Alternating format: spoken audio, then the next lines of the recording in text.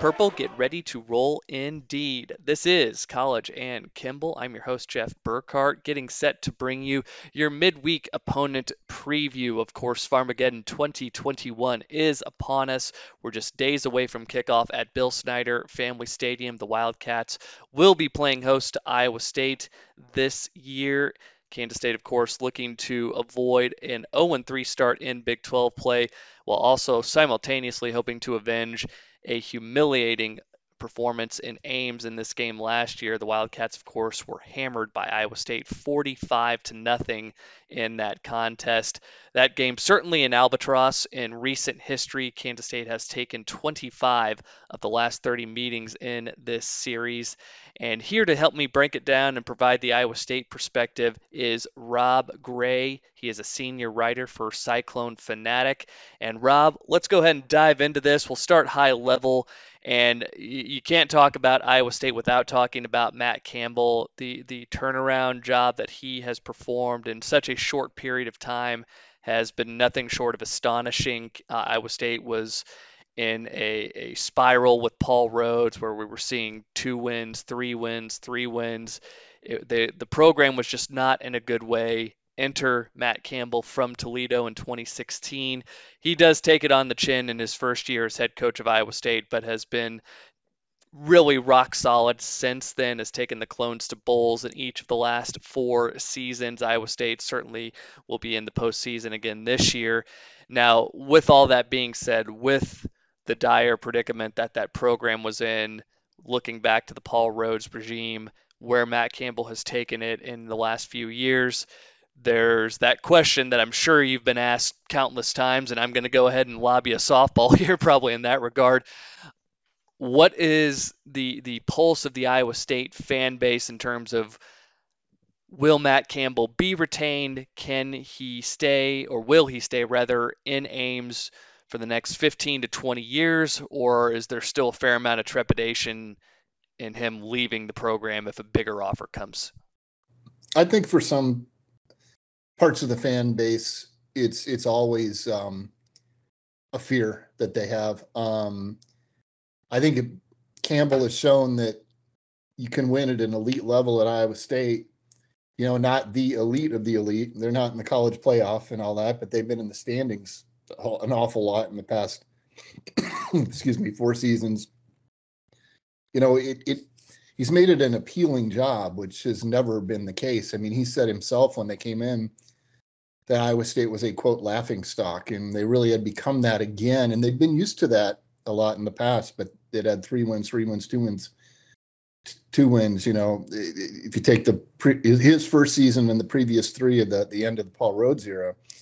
But I think one thing that helped Campbell get started a little bit quicker is Rhodes had brought the program up in terms of facilities. He built enthusiasm in the program, sell out crowds even when they are really struggling, and even for an ice bowl game they had with Kansas one year, and so that had been there. It's one of the things that impressed Campbell when he came as Toledo's coach, that here's a program that's really kind of on a downturn, and look at these people at the tailgate lots. I mean, there's enthusiasm around it. People are proud to be affiliated with it. And I think it's similar to Kansas State in a way, because there's a small town feel. And of course, they're big ag universities, among many other things, but the whole Farmageddon thing.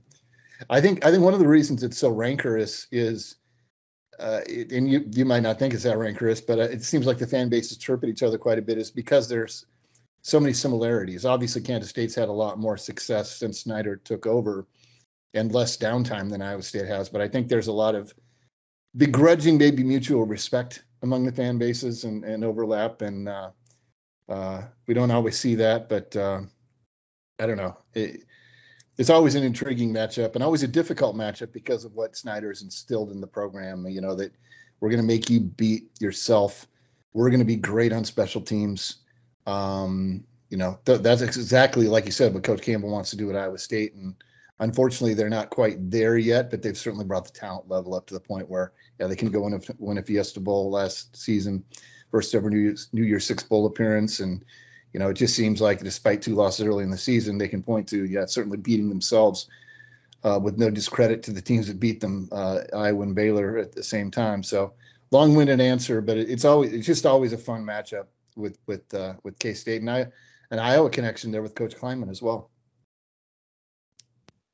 You talked about Campbell elevating just the overall level of talent at the program, and you'd be foolish not to acknowledge how quickly Iowa State has ascended in that regard. And to kind of take a couple steps back and look at that talent and what it did prior, you talked about winning the Fiesta Bowl last season and seemingly everybody coming back for this year.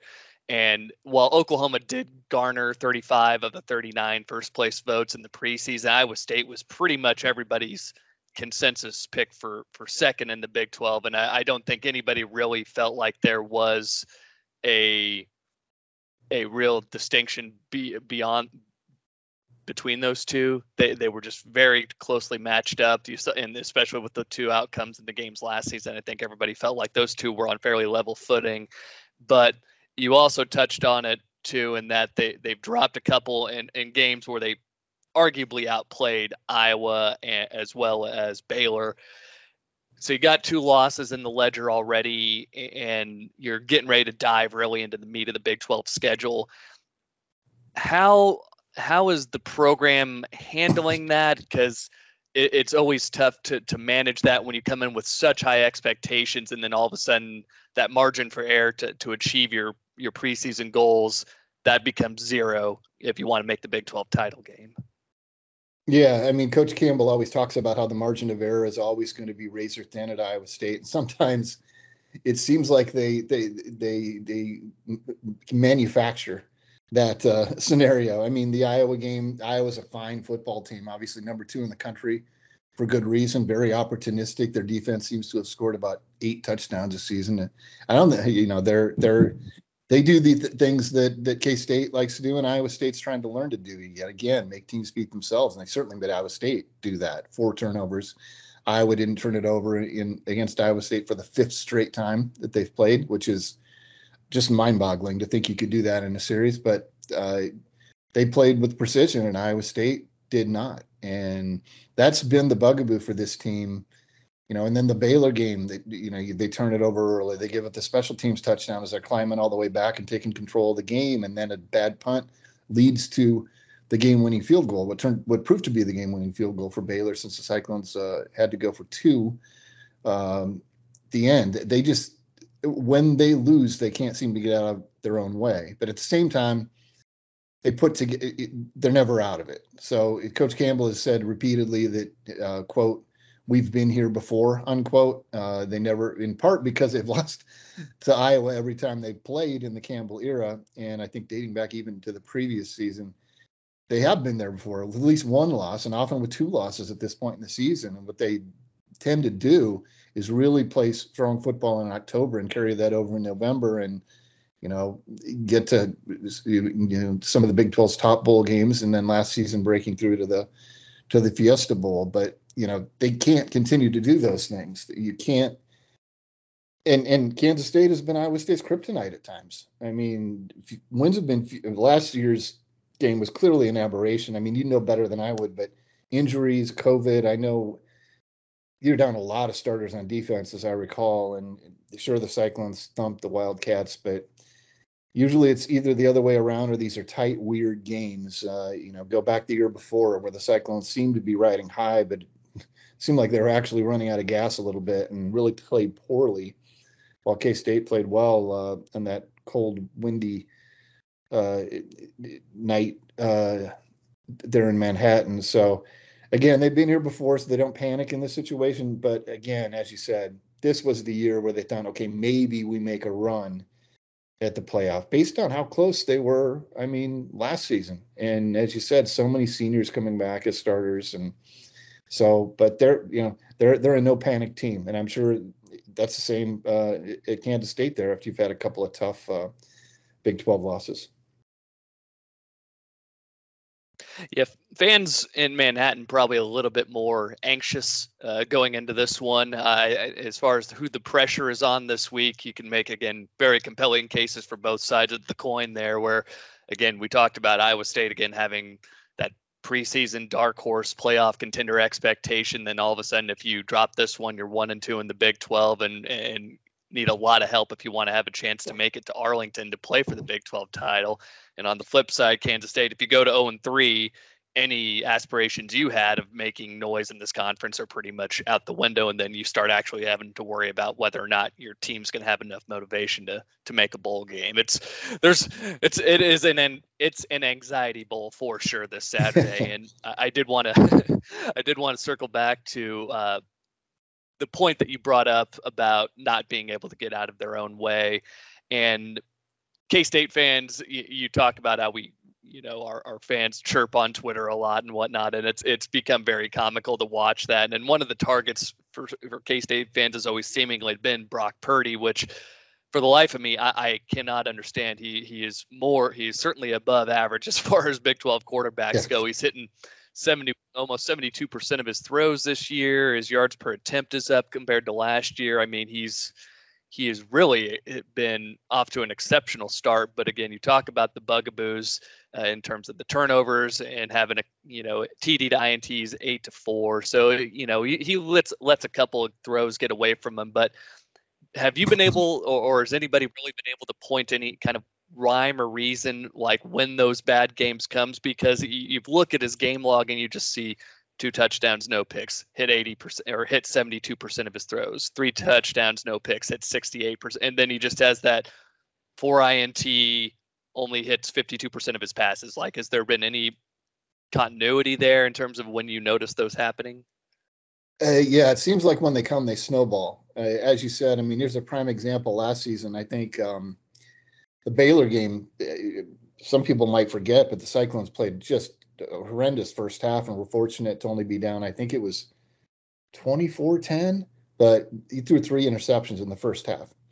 He came back in the second half and threw 3 touchdown passes. The Cyclones escaped with the win.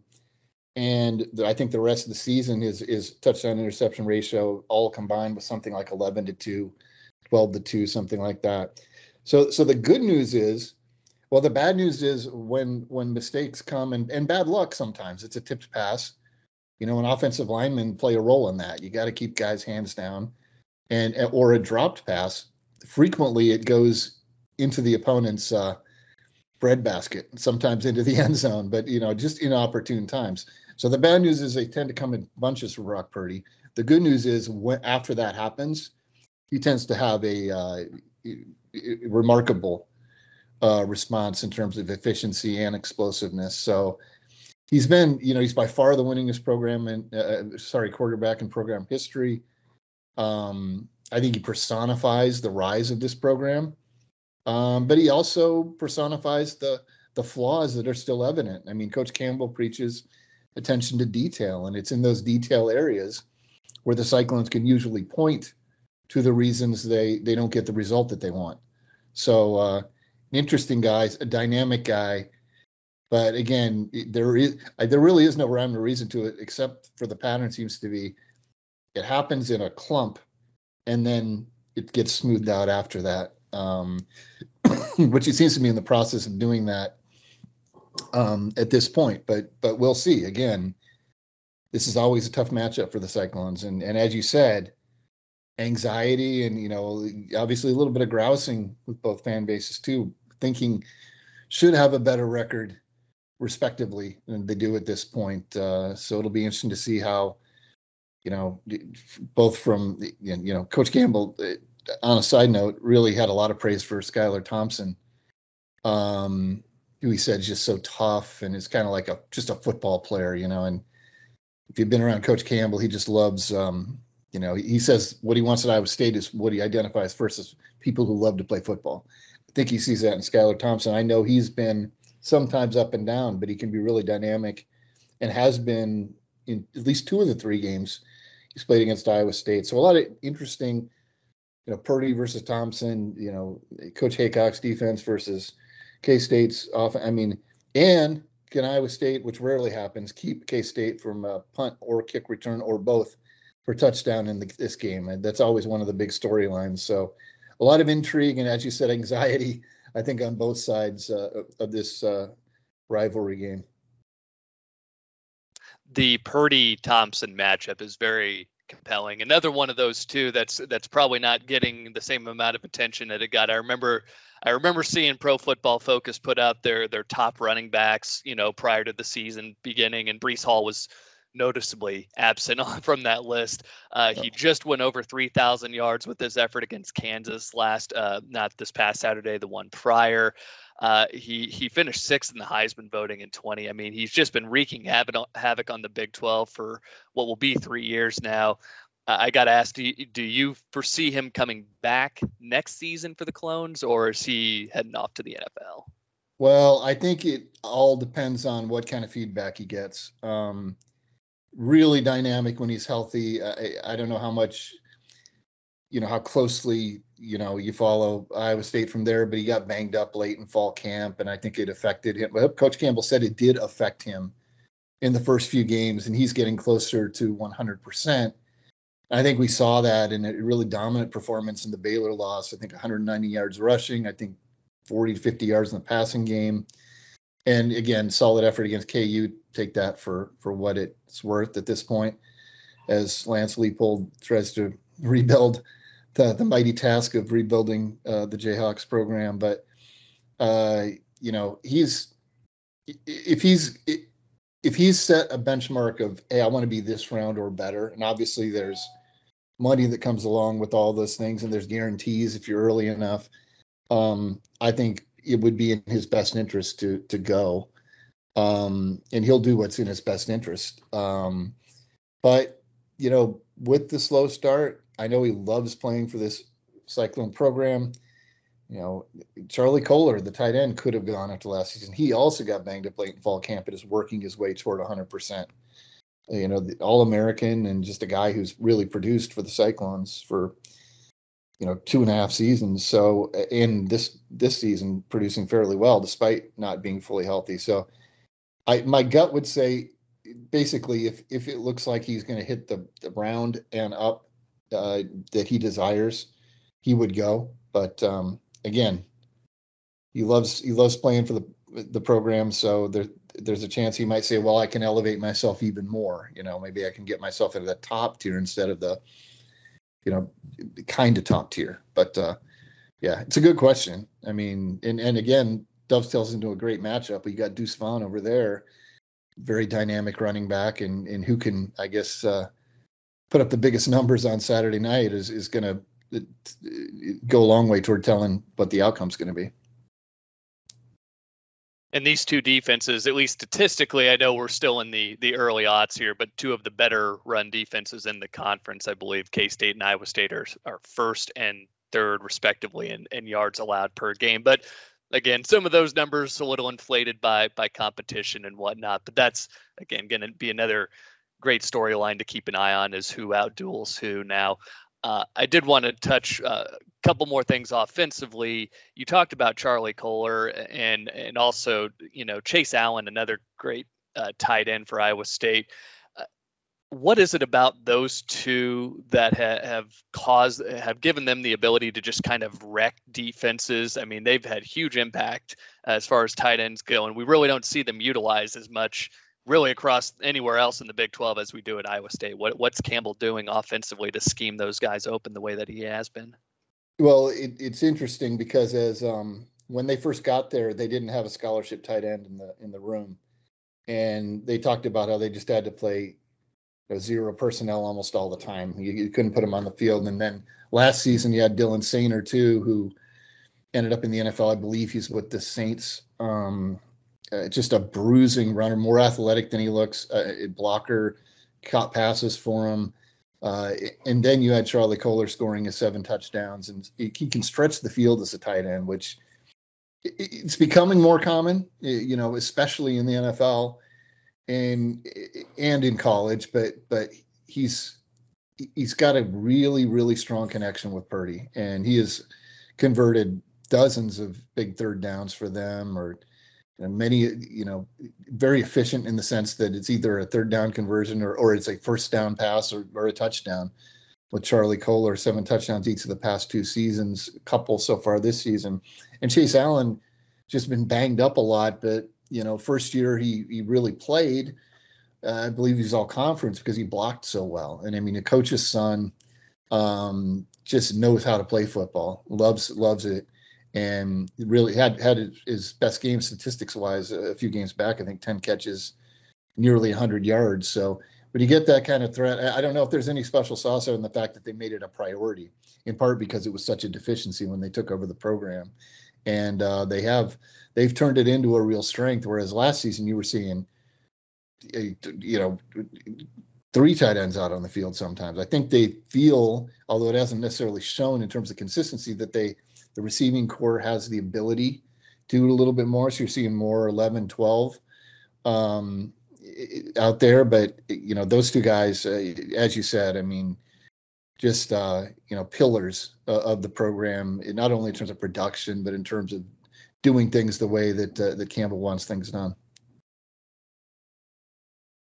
And there's a pretty big cross section of Kansas State and Kansas City Chiefs fans. So we're fortunate enough to see Travis Kelce week after week, and I kind of, you know, maybe not one for one here, but the way that Charlie Kolar in particular plays, there's just a lot of parallels there, at least in my mind. So, you know, he's an exceptional tight end who's definitely going to get a shot to play on Sunday, no doubt about that.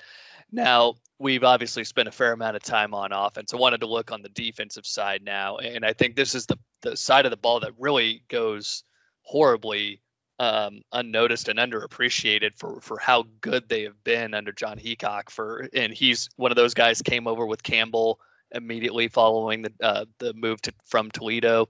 And Iowa State has just been rock solid across the board defensively. I mean, really going back to 2017, like this is not just a flash in the pan. This is absolutely a trend. And I guess from the Iowa State perspective, when you guys watch them play, what is it that you marvel at most in terms of how they attack teams with their defense? I think and a very good description of what Coach Haycock's been able to do there. Obviously, he innovated with that 3-3-5 stack that teams were coming in to try to imitate, and you see it spread a little bit more. But that came because they were not getting things done right. And I think the strength of Coach Haycock being around the game so long, being a head coach before at Youngstown, just being in the game for a long time, having a lot of success and being humbled. You know, you get a lot of good and a lot of bad in a long career as a college football coach, and he's got no ego. So he even though we jokingly call him the professor around here just because of adjustments, it's often uncanny. Sometimes in the first half, whatever the other opposing offensive coordinator came up with as a game plan that's really been working well up till halftime, they make adjustments and say they gave up 140 yards of rushing in the first half, they give up -7 in the second. And so I think his ability to adapt and innovate and get good players. I mean, he'll say the first thing, Coach Haycock will always say all the credit goes to the players, because you can scheme all you want, but guys have to care enough to know that you need to practice well to play well in games, and lift each other up and challenge each other when you have to, compete against each other for playing time. And I think that's just seeing. And I think also at Iowa State, before the Campbell era, they could not build any depth on the defensive line, and really on defense in general. So while they might have had a few standout guys, maybe at D end, maybe one of the linebacker spots, a safety, a corner, there was a huge drop-off if those guys got hurt. And that's going to happen in college football. Now they've got real confidence in the 2 deep, even if a quote-unquote star player goes down, that the guy coming in behind him is going to play at the same level. There was an example a couple of years ago where their sacks leader, Jaquan Bailey, got hurt and had to miss the season, medical redshirt. And Zach Peterson, who's one of their top performers now at D end on the D line, came in, and Coach Campbell said he played as well or better than Jaquan Bailey had been playing. And Bailey had been playing at a, program best sort of clip. So that's what I think they built. And again, Haycock will say it makes his job easier because, you don't have to fear a drop off. You're seeing it in 2 deep, sometimes even in 3 deep at spots that there's quality there. And but there's no doubt that, his flexibility and his experience guide that whole thing. And it has been remarkable to see because, as I said, they've never had depth really on both sides of the ball, but especially on defense. And I think that's a big driving factor as well. And I'm sure he's thrilled to have the services of a guy that I wanted to ask about, Mike Rose, who pretty sure he's been around there since Dan McCarney was coach, but he's been there for a long time, has had a lot of snaps, was Big 12 Defensive Player of the Year last season, and is obviously going to be a contender this year as well. Where do you feel he's had the most significant impact? And I only ask that because by the time a player of his caliber, he gets into the system, he fits, and he's probably on cruise control as far as knowing assignments, midway through that sophomore season or so. Now, where is he making the biggest impact? Is it educating some of the newcomers? Where are we seeing that most? I think for a guy who's done so much, and last season he led the team in interceptions. I mean, he has it. I mean, what was it? The comeback win, I was heading into K-State 2 meetings ago in Ames. He really keyed that comeback, with turnovers and big plays. And he's just that guy, it might sound trite, but that guy who loves to play football, a guy who had one Division I offer, Ball State, and he was committed before Iowa State came in and offered. And now he's an elite linebacker, as you said, reigning Big 12 Defensive Player of the Year, and a guy who's certainly going to have a chance, a guy that, because of the way he plays, gets dinged up but manages to get himself ready every week. He's going to have a chance to play on Sundays as well. But I think it's that consistency that you see from him. He might miss a tackle. When he does, he's not going to miss the next one. And he might be just a half step slow when he's dropped into coverage. Well, that's not going to happen the next time. And I think he is that example, as you said, excuse me, to some of the young guys. And they've got a good crop of young guys there. One who had to step in for another starter, a really good player, Orion Vance. Jerry Vaughn stepped in for him and did really well, and is a big special teams player for them. But again, yeah, he is a lead by example kind of guy, and a guy who just has a nose for the football. And again, for a defense that, as good as it is, as stingy as it is, doesn't force a whole lot of turnovers. They Coach Campbell said earlier this season they think of 3 and outs almost like a turnover, and that's fair. But there are teams that get a lot of 3 and outs that also force a lot of turnovers. But Mike Rose is one of the guys that, along with Isheem Young at the star/safety, really knows for the football, really can make those big plays, game-changing sort of plays. And again, when you couple that with consistency with Mike Rose, which comes with experience, makes him a really formidable guy, obviously, there at linebacker. He'll no doubt have his hands full this coming Saturday. We touched on it, having to slow down the likes of Deuce Vaughn, and obviously what we know about Skylar Thompson, at least moving forward, we don't expect the mobility maybe to be as big of a factor in his game, but the way he chucked it around the yard against Oklahoma, we feel like he's probably going to be stressing defenses a little bit more in pass as well. So a tall task upcoming for both squads, and again, I'm sure Mike Rose and company will be up to it now. Wanted to bring it home here. Let's talk about what's your prediction, not only for this Saturday, but also how do you feel about Iowa State moving forward beyond this game? And do you feel like there's still that next team after Oklahoma to make it to Arlington? I do. I'll take the second part first. I do, again, because we've seen it before. Last season, they won 6 of their last 7. They went on some big runs, and they jokingly, or I guess affectionately, call it Brocktober around here in terms of the generally very strong success they have in this month after uneven Septembers, you could say. So I think if they can eliminate, I mean, those are glaring mistakes. You're -4 in turnovers against Iowa, you lose by 10. You give up a special teams touchdown and basically a special teams field goal based on the poor punt, and you can't, which really couldn't be covered, that allowed Tristan Dubner to set up Baylor for a game, well, what turned out to be a game-winning field goal. those are critical mistakes you can't make. Now, they do tend to iron those out, or they overcome them in October and November over the last 4 seasons. So I do think they can be there and probably should be there. But again, if there's another game like Iowa where they're -3, -4, that's going to make it really tough in a league where, as we've seen, sometimes teams are really good one week and not so great the next. And if you, Coach Campbell always says it, and it is very much a cliche, but if you don't bring your A game, you're going to lose in this league, with one notable exception, really.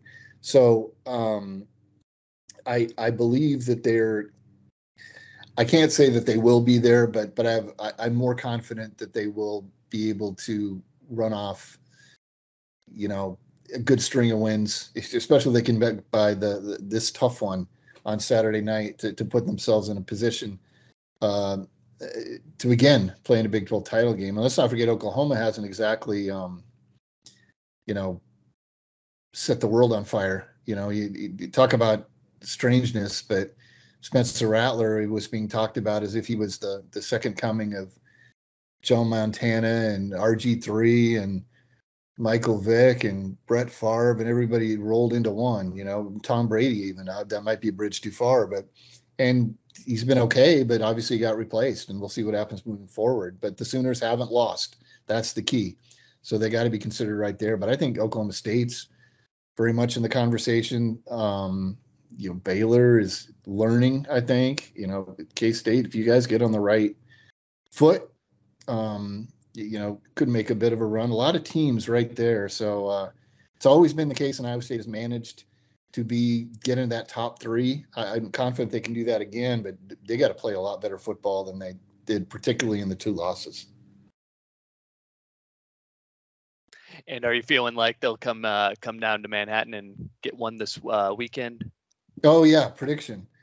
Well, I'll tell you, I was there for the 2017 Picked Up Flags game, which was interesting. Especially how many times was that screenshot of the K-State defender and Alan Lazard there and all that. And so, again, it's been a house of horrors for the Cyclones. I know they played, I think, a couple in Arrowhead since 2004, but haven't won since then. I mean, that's a long time. And then does one season necessarily affect the next? It doesn't. But I do believe there is such a thing as being snake bit at certain places, and I don't know how you can't quantify it, but I think there's something to it. So they're going to have to play mistake-free football because I expect Kansas State will have its best shot ready to go. And I know some of those guys really have a chip on their shoulder, especially after last season, again, with the caveats.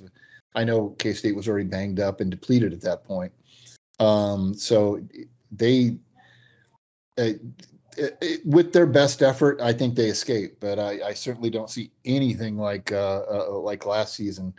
And, from my perspective of covering the Cyclones, knock on wood, that they do play mistake-free football, but if they get to -1, -2 in turnovers, and they got to somehow make it up one way or another with as good as Kansas State is on special teams, especially kick return, that is a fear. I think it's going to be a really tight game, and I think the Cyclones do find a way to prevail based on track record in recent years, just in seasons, not against Kansas State, especially on the road. But I wouldn't be surprised to see it go the other way. I think it's a matchup of really hard-nosed teams that, as you said, play really good defense. And oftentimes when that's the case, special teams is a difference. And we've seen it be a difference maker for Kansas State on the positive side, and we've seen it be a difference maker for Iowa State on the negative side. So that'll be the key to the game, in my opinion. Should be a good one in Manhattan this Saturday. Again, 6:30 kickoff at Bill Snyder Family Stadium. I know fans excited to finally get a night game, a primetime slot. It seems like it's been forever since we've had one in Big 12 play, and no doubt this should be a good showcase game for the Big 12. Now, Rob, thank you again so much for your time and for your insight as well here. Before I let you go here, where can our listeners check out your work? We're at CycloneFanatic.com. I'm on Twitter at Rob W. Gray.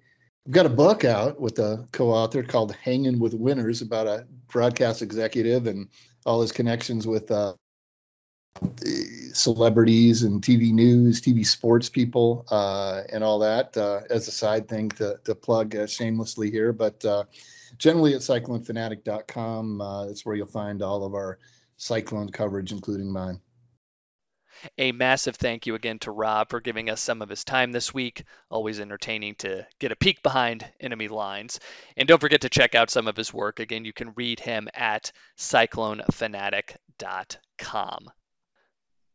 That's going to wrap things up here. Please, if you haven't had a chance to already, subscribe to our podcast on whatever your preferred app is.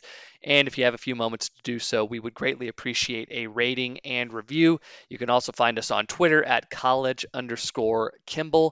That's going to wrap things up for your midweek opponent preview. I will be back with a full cast of characters, Clint, Justin, and Alex, for the full podcast preview. That episode's going to be dropping into your feed later on this week. With all that said, we'll conclude it the way we always do. Cats, man, if you know, you know.